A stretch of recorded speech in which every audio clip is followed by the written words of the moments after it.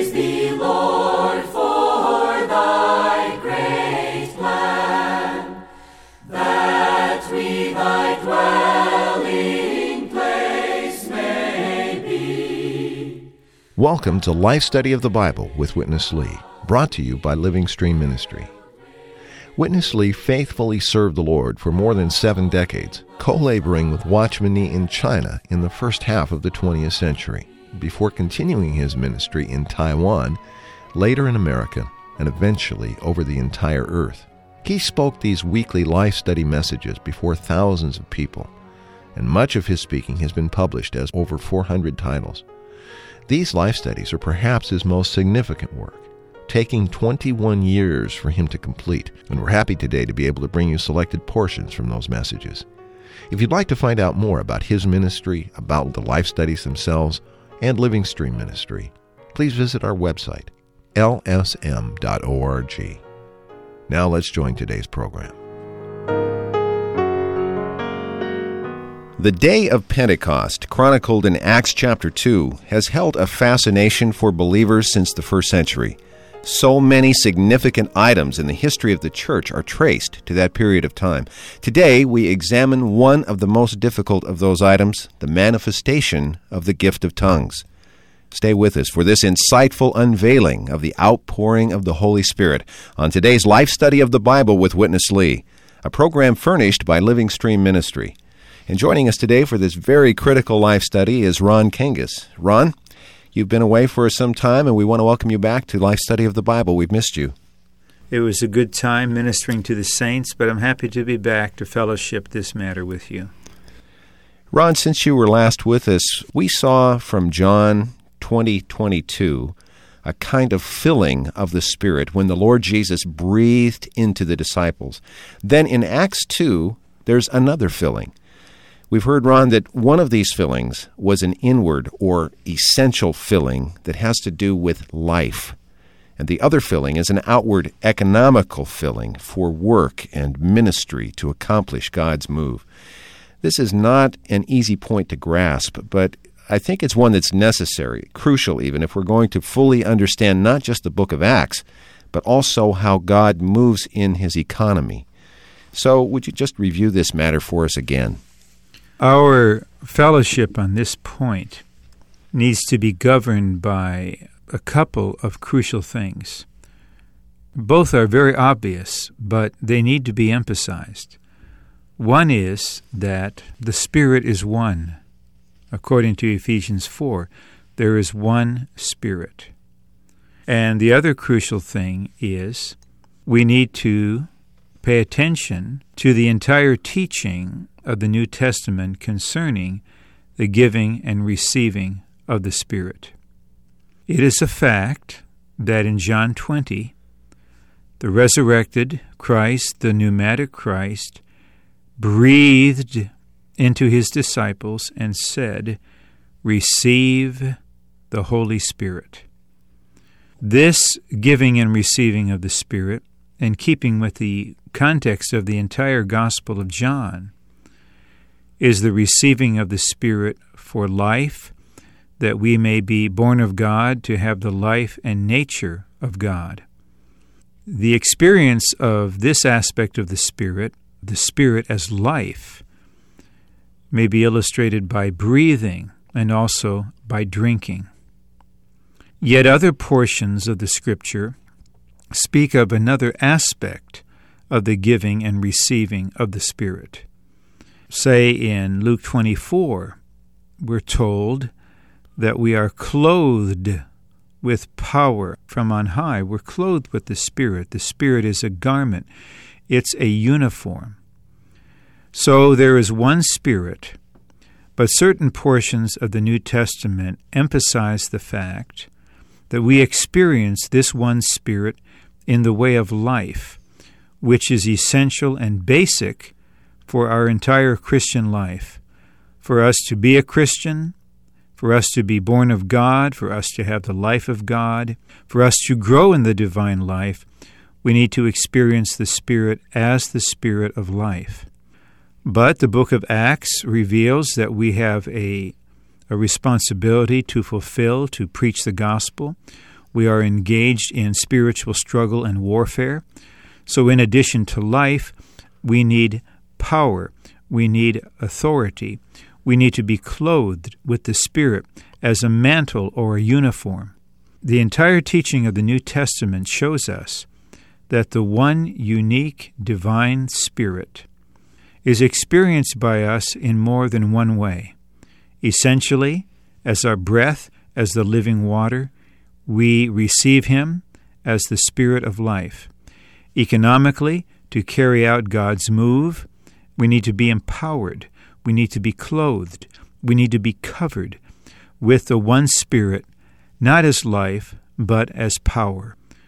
If we are all willing to assess our experience and our interpretation of our experience in light of these two great truths, namely that there is one Spirit and that we need to take in the entire teaching of the Scriptures concerning the one Spirit, we will be kept from extremes, and our understanding will be fair and balanced, and we will have the flexibility to receive in fellowship believers that may emphasize one aspect of the Spirit more than another, but still we are all faithful to the truth concerning the Spirit and the testimony of the Spirit in the New Testament.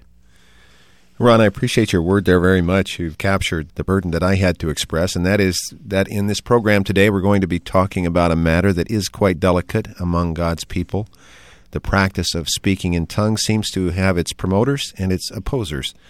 And our burden, our desire before the Lord in this life study is not to be either an opposer or a promoter, but simply to look to the Lord for His light and His leading as we examine this matter of speaking in tongues in light of the pure revelation of the New Testament. Why don't we begin today by reading Acts chapter 2, verse 4. And they were all filled with the Holy Spirit and began to speak in different tongues, even as the Spirit gave to them to speak forth. That's from the Recovery Version of the Bible. Ron, there are a lot of different translations, and the differences may seem to be subtle, but they can have quite a major impact. Do you have any additional comment on this translation or this verse? A brief one, which has to do with the proper emphasis.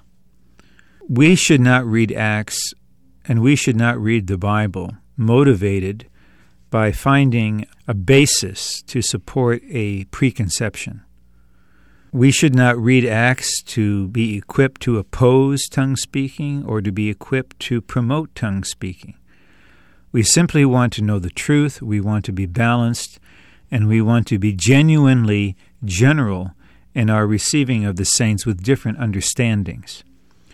What I would set before the listener is this, that the emphasis in Acts 2:4 is not on that everyone, spoke with tongues. That is open to question. The emphasis surely is that they were all filled with the Holy Spirit. It is not the manifestation of tongues that should be emphasized. Rather, what should be emphasized is the fact that they were all filled with the Holy Spirit. Some may read this text to say, well, they were all filled with the Holy Spirit, and then they all spoke in tongues. You could construe it that way. I feel it's recommended to say, rather, that they were all filled with the Holy Spirit and began to speak in different tongues. It's rather open whether they all began to speak, because all is not repeated. It's only used once, so the question is, does all cover filled and speak, or does it only cover filled? You'll see as the message unfolds that our understanding is that actually it refers specifically to filled.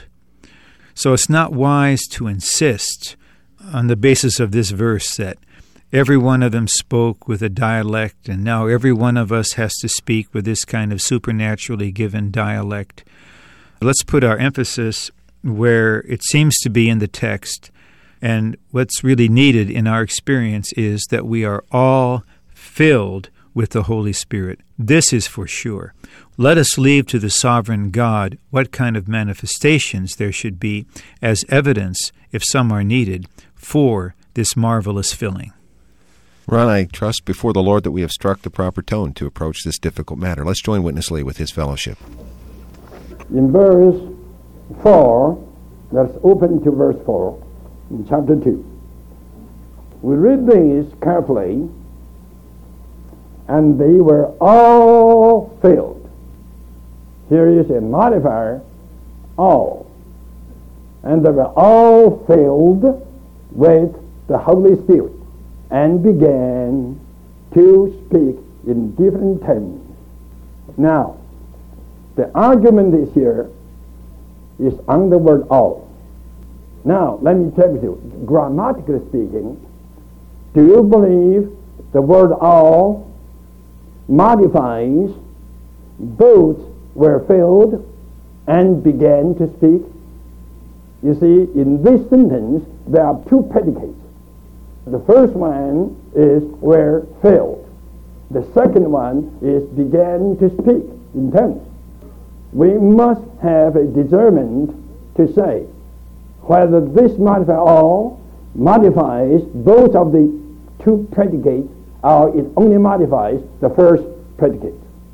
This is crucial. If it does modify both of the predicates, then no doubt all those are spoken tongues. But if you read carefully, and if you do know the grammar, you can see all here doesn't modify the second predicate.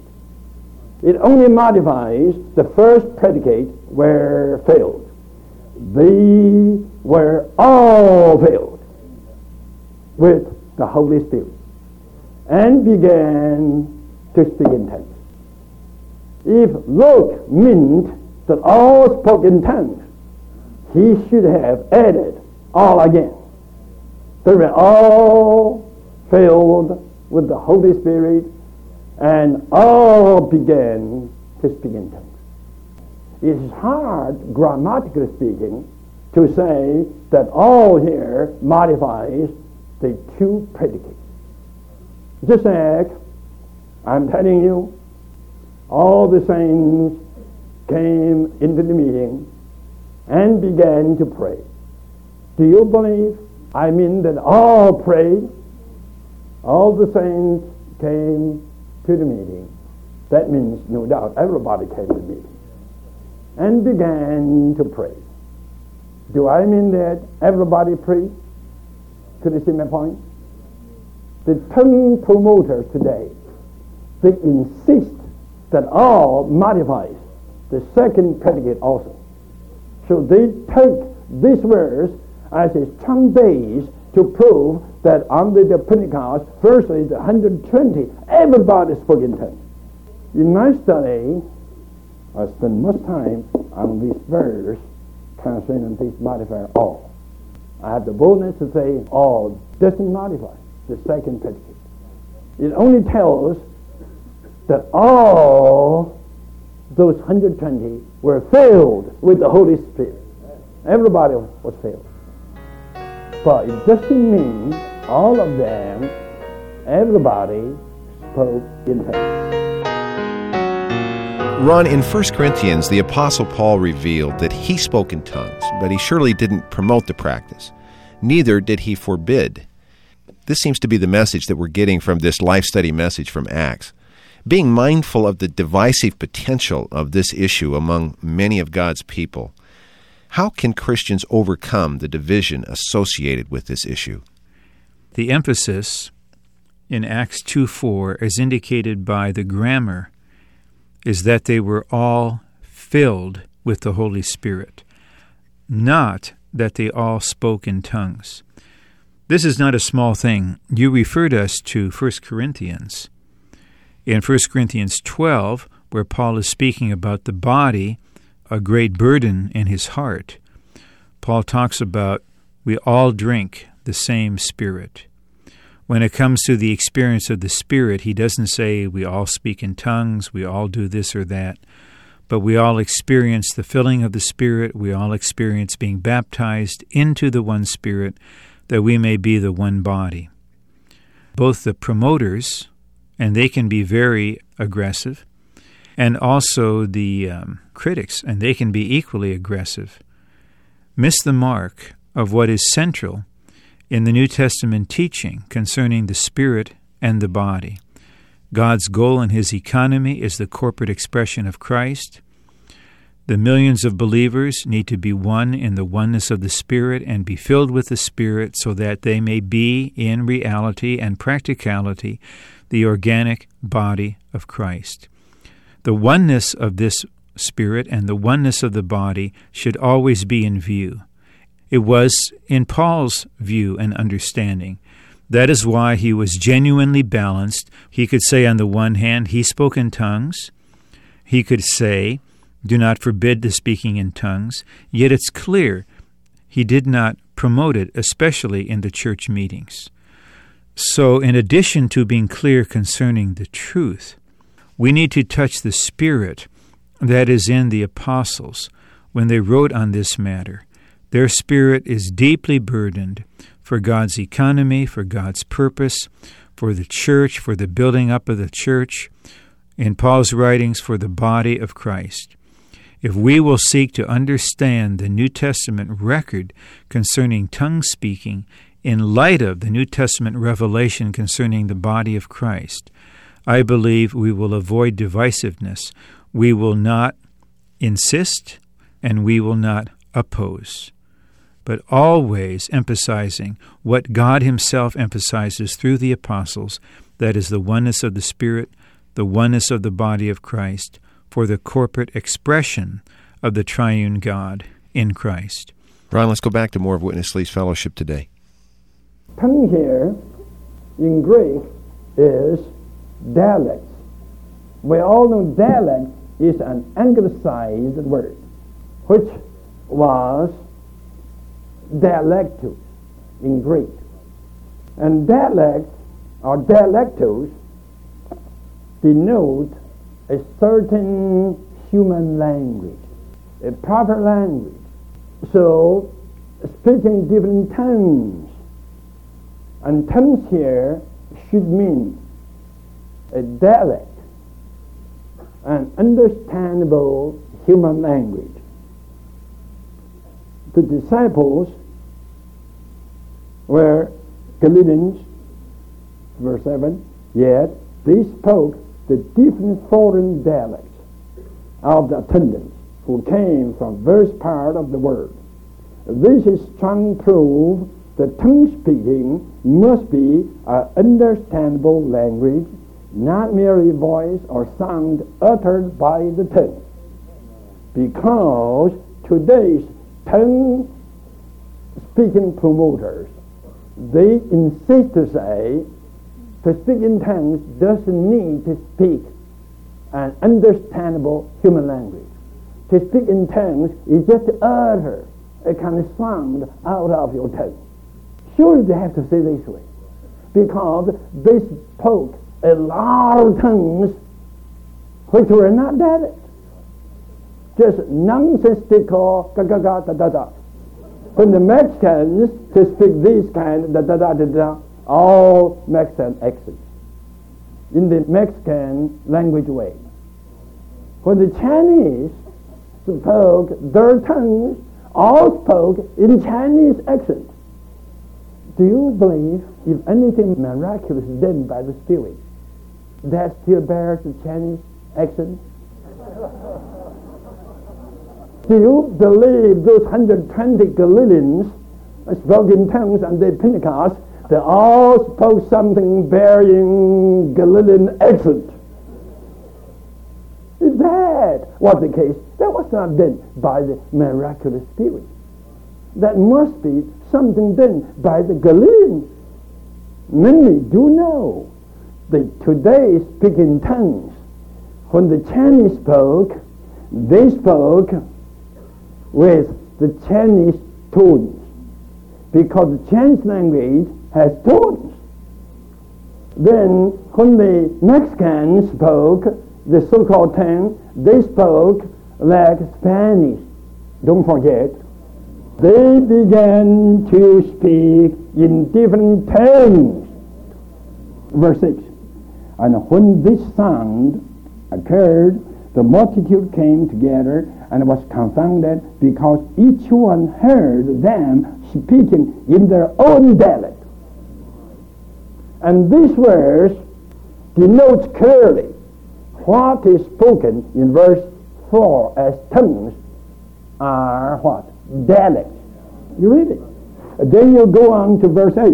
And how is it that we each hear them in our own dialect in which we were born? So verses 6 and 8 prove strongly that the tongues spoken in verse 4 are dialects. Then we go to verse 11. Cretans and Arabians, we hear them speaking in our tongues. You see, tongues and dialects are synonyms, interchangeable use in this section of the Holy Word. This evidence affords no ground to say that tongue speaking may be merely a voice or sound uttered by the tongue, the speaking organ. It must be dialect because what the disciples spoke in tongues, verses 4:11, were all different dialects in verses 6 and 8. In this sense, tongues and dialects are synonyms, interchangeable use in these verses. Ron, a second major point regarding the manifestation of tongues on the day of Pentecost has now been put before us. The Greek word glossa is used both for the English word tongue and the word dialect in chapter 2 of Acts.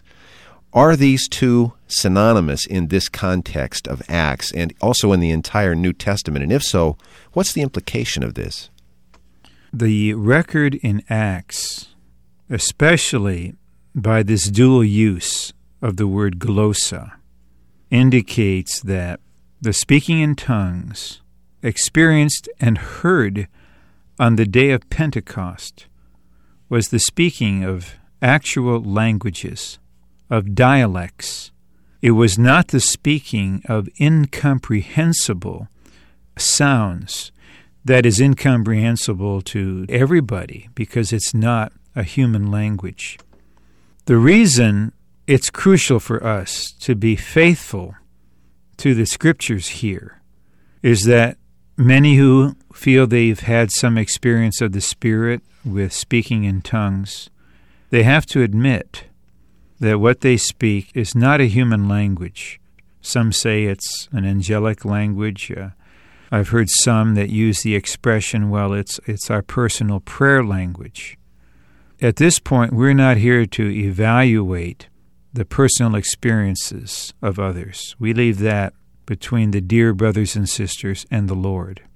But we have to be faithful to the record in the New Testament that on the day of Pentecost, the paradigm case of speaking in tongues, the tongues that were spoken were dialects. They were languages.